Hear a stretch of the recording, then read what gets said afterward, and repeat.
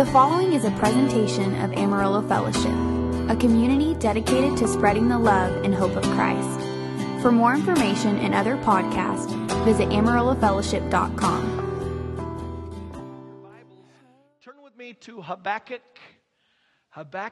chapter 2. It's one of the minor prophets towards the end of the Old Testament if you're pulling up your Bible. Today we're finishing up our series on faith where we've been discovering how to live the life of faith.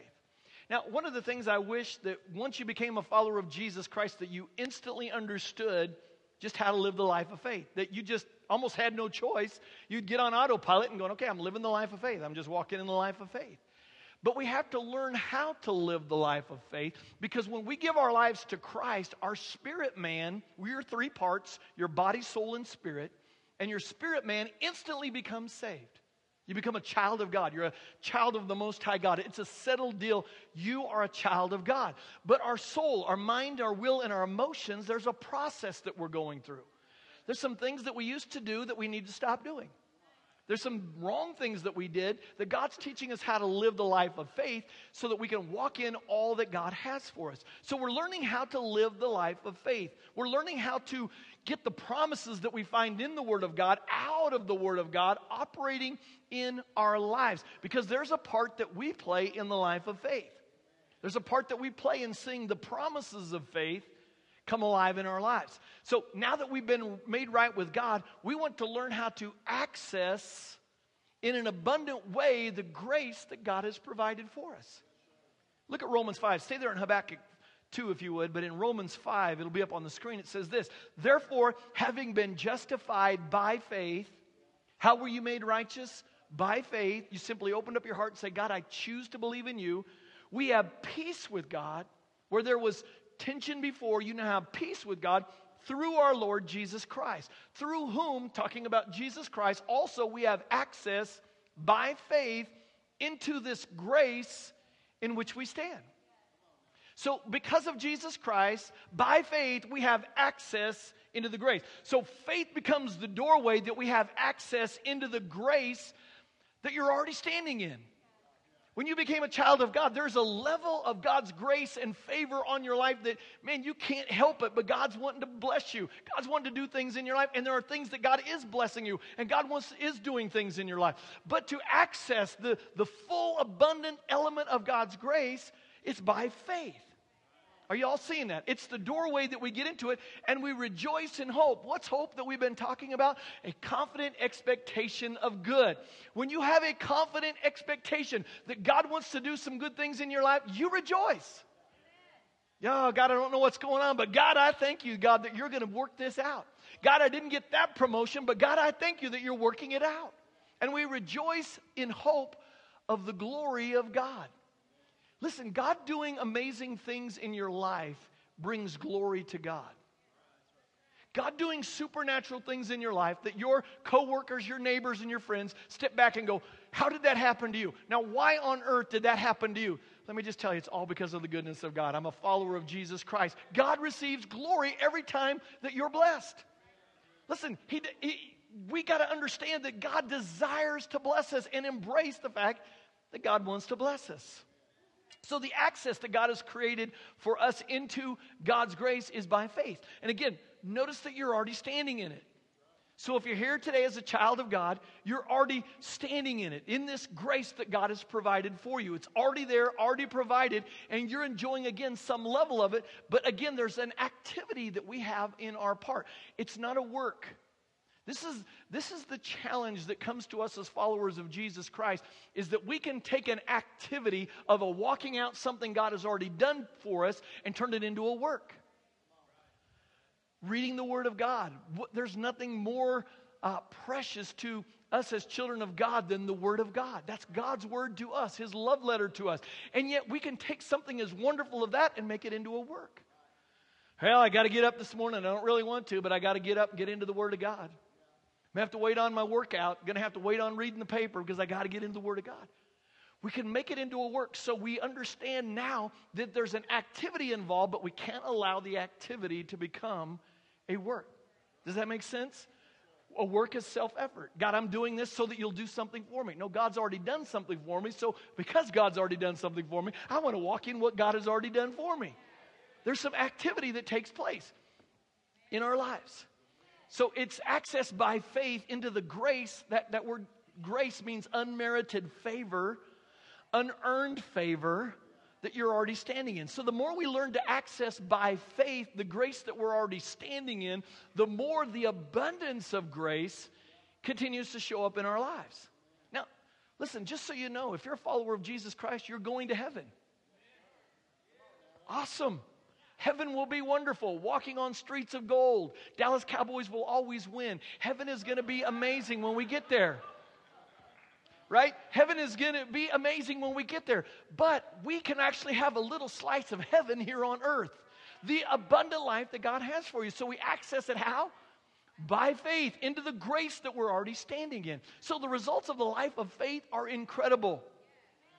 Listen, God wants to do in our lives supernatural things. And what that means is that when you're trying to deal with a problem at work, God can give you incredible ideas to solve a problem that people go, wow, how did you figure that out? We get an advantage over the rest of the world. The world can only work in their finite understanding. And everyone here today, you guys are incredibly smart. You are. You're amazing. You're made in the image of God. But listen, you don't get to just tap into the natural ability that you have. You get to tap into the supernatural ability of the life of faith. So, the results of the life of faith are incredible. And the reason why we choose to live the life of faith is because our loving, kind, and heavenly Father says this is how we are to live by faith. Let's look at it in Habakkuk 2. It says, behold the proud. His soul is not upright in him. But the just, who's the just? Those that have been declared righteous, shall live by his faith. Habakkuk 2 in the Amplified says this, look at the proud. His soul is not straight or right within him, but the rigidly just and the uncompromisingly righteous man shall live by his faith and in his faithfulness. Notice that the righteous man shall live by faith and in his faithfulness. Our faithfulness plays a part in seeing the abundance of God's grace showing up in our lives in incredible ways. Proverbs 28 says this, that a faithful man will abound with blessing. A faithful man, a man who is faithful will abound with blessing. So what we're discovering is that now that we have become righteous, who are the righteous? We are children of God. That's again what happened the day that you gave your life to Christ. We are to live our lives by faith. But too many Christians don't understand how Christians are to live. We get in Christ, we become a follower of Jesus Christ, but we don't move on and learn how to live by faith. Still going to heaven, but sometimes for some Christians, they're going to live on hell on earth until they get to heaven. So too many Christians are not understanding how to live the life of faith. Somewhere we bought into the lie that the Bible, the Word of God, is just a book for fanatics. Now, this is culturally what is being preached to you all the time now. You know, you Bible thumpers are just nothing but a bunch of fanatics, right? That it's old, that it's outdated, that it's antiquated, that it doesn't apply to our lives today. And so many brand new Christians don't understand how to live the life of faith. Why? Because they don't get into the Word of God. They don't get into the Word of God, and the Word of God doesn't get into them. They come so sporadically in church that they don't understand all of the different building blocks of understanding how to live the life of faith. When we get so connected and fall in love with Jesus, we can't help but want to be with Jesus and with His bride. Amen. Okay, I'm meddling a little bit here. So we're to live by faith. That's what we've been talking about. Now here's one of the main reasons why a lot of Christians don't live the life of faith. It's because they don't have revelation, or they have a limited revelation about the love of God.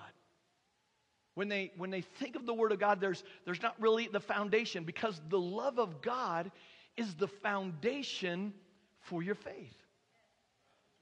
The love of God, understanding how much God loves you, is the foundation for your faith. Galatians 5 says this, but faith working through love.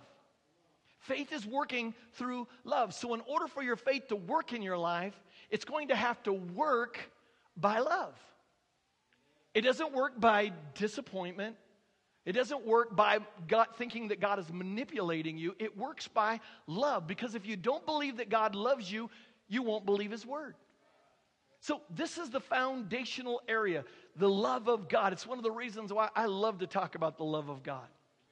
Sometimes when we hear this, we're kind of like, okay, Pastor Richie, you've already talked to us about that. We already get it. I promise you, we don't fully get that yet.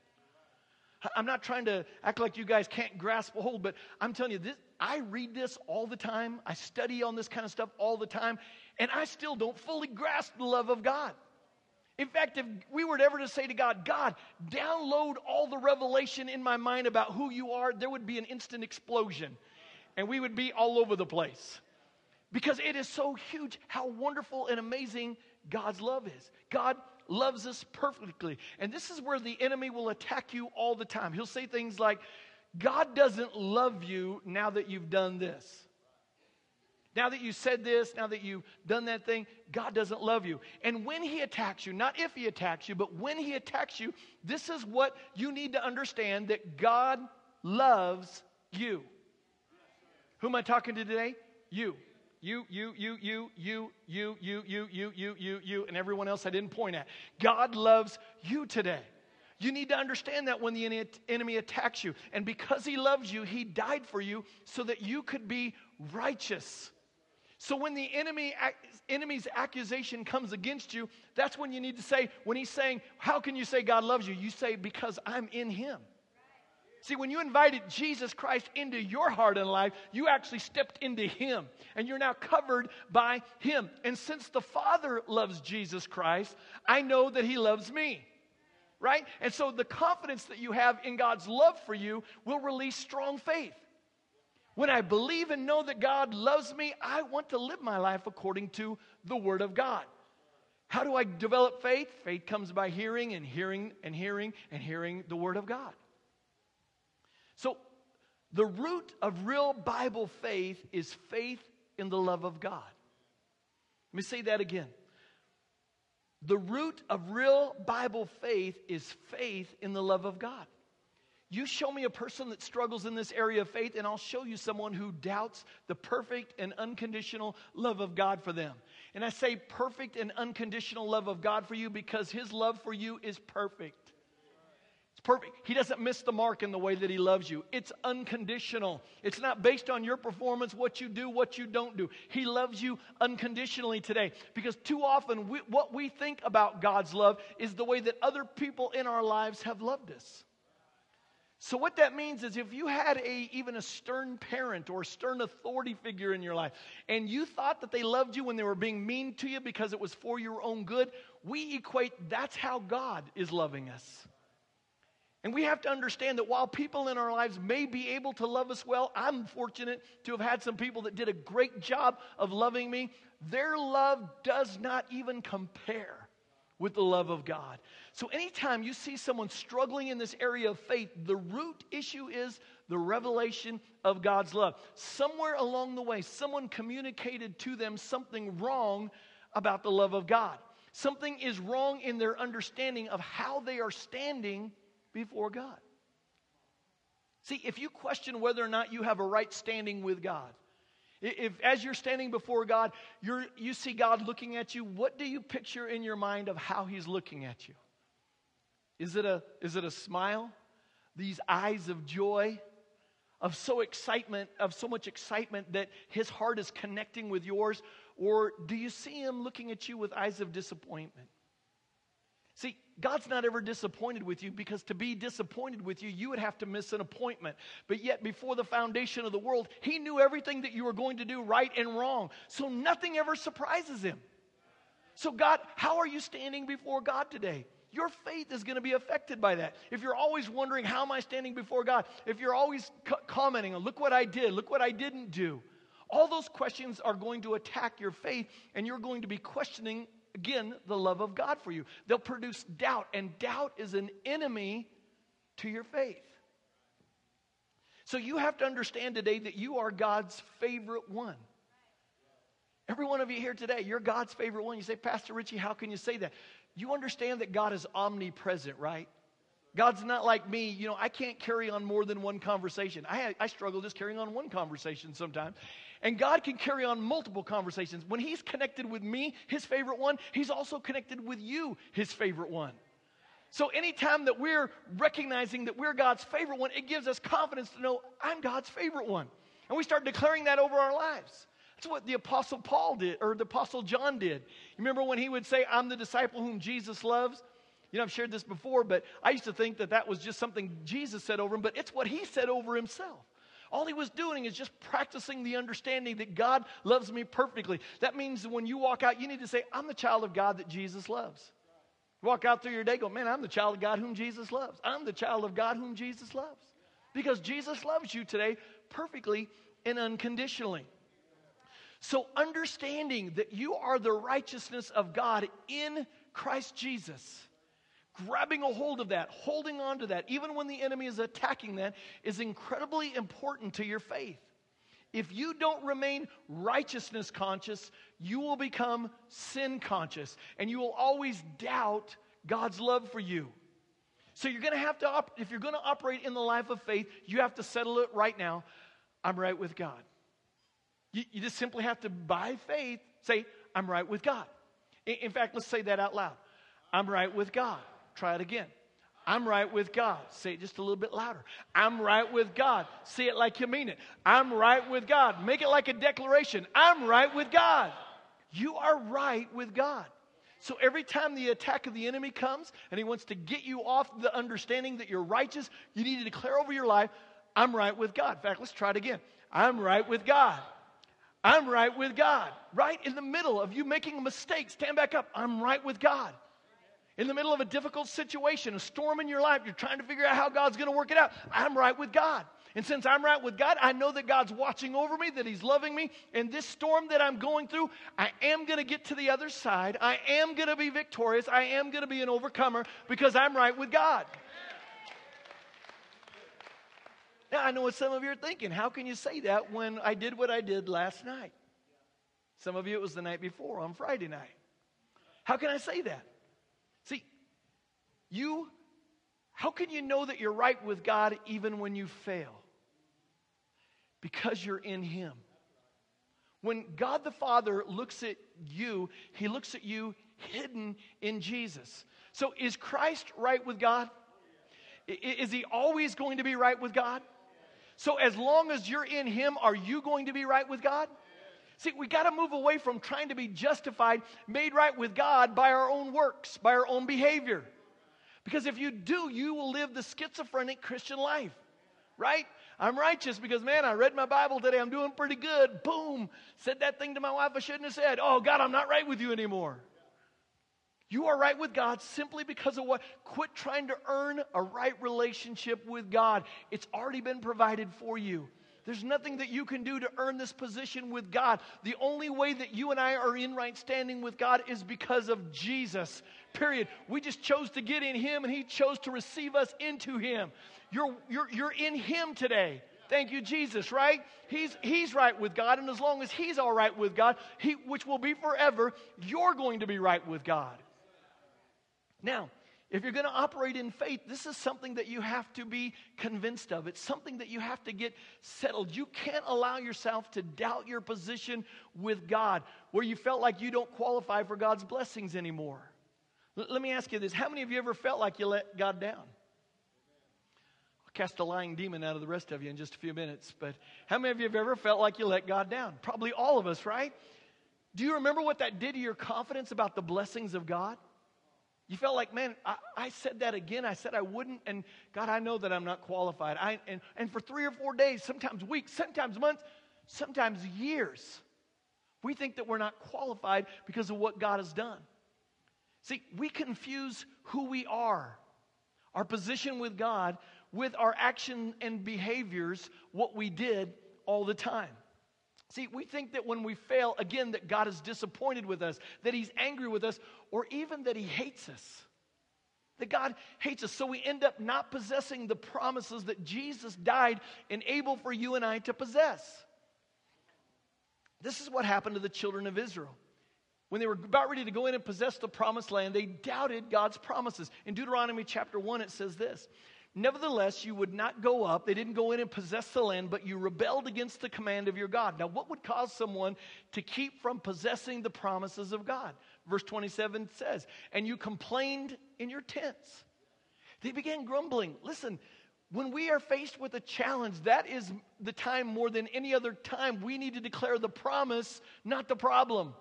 They're grumbling in their tents and said, because the Lord hates us, He brought us out of the land of Egypt to deliver us into the hand of the Amorites to destroy us. See, they believed that God hated them. And because of that, He brought them up out of Egypt so the Amorites could destroy them. Now, couldn't He have left them in Egypt where they were already being destroyed?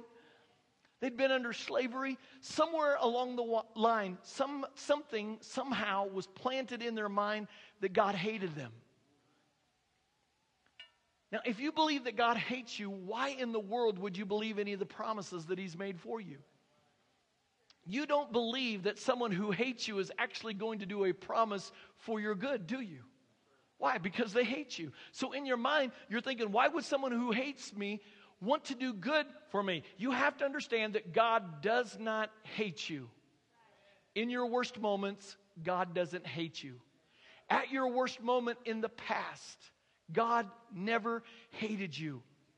God always is wanting to do something good for me. We have to understand that God does not hate us even when we sin. See, He's hurt for us. He hates it when we miss the mark, because when we miss the mark, it damages us.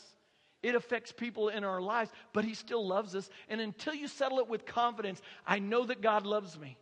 I know that God loves me. I know in my knower, I know that God loves me. You'll never have confidence to step out and start operating in faith.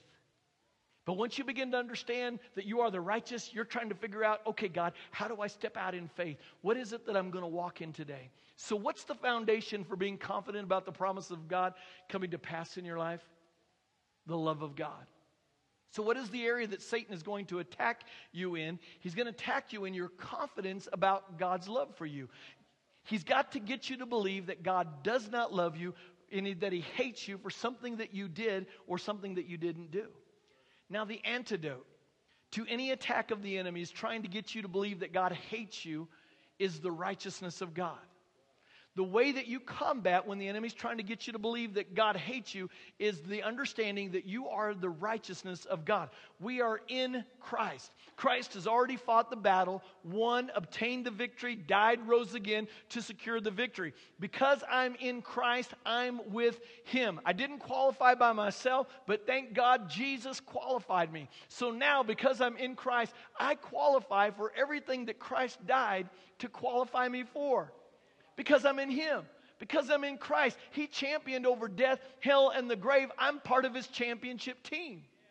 You know, the NBA Finals are going on right now, and whether you're a Cleveland Cavalier fan or a Golden State Warrior fan, one of those teams are going to become the champion.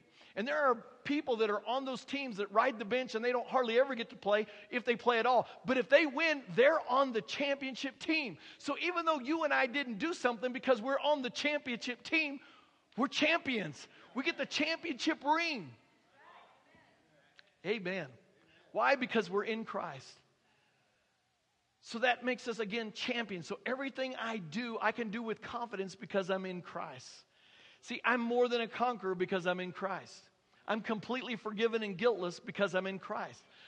So the fact that I'm in Christ is how the Father sees me. Even though I am a work in progress, as we all are, I'm still safe and hidden in Christ. We still have a hard time believing this, and we keep thinking, oh, if I could just do a little bit better. Now, is there anything wrong with wanting to do better? Absolutely not. But it is when it attacks our confidence in who we are in Christ Jesus. We think if I could just do a little bit better, that God would love me more. God cannot love you more than He does right now. And as long as I keep thinking that God's love for me is about my behavior, it's always going to question the love that God has for me. It's built on the wrong foundation. And as long as we are questioning God's perfect love for us, we will still be challenged to living the life of faith. You have to know that every promise and blessing that we find in the Word of God is made available to you simply because God loves you. And when you get this revelation that God loves you, your faith becomes strong and it's stable because, again, it's built on the right foundation. And because God loves you, you know that you won't be defeated by lack.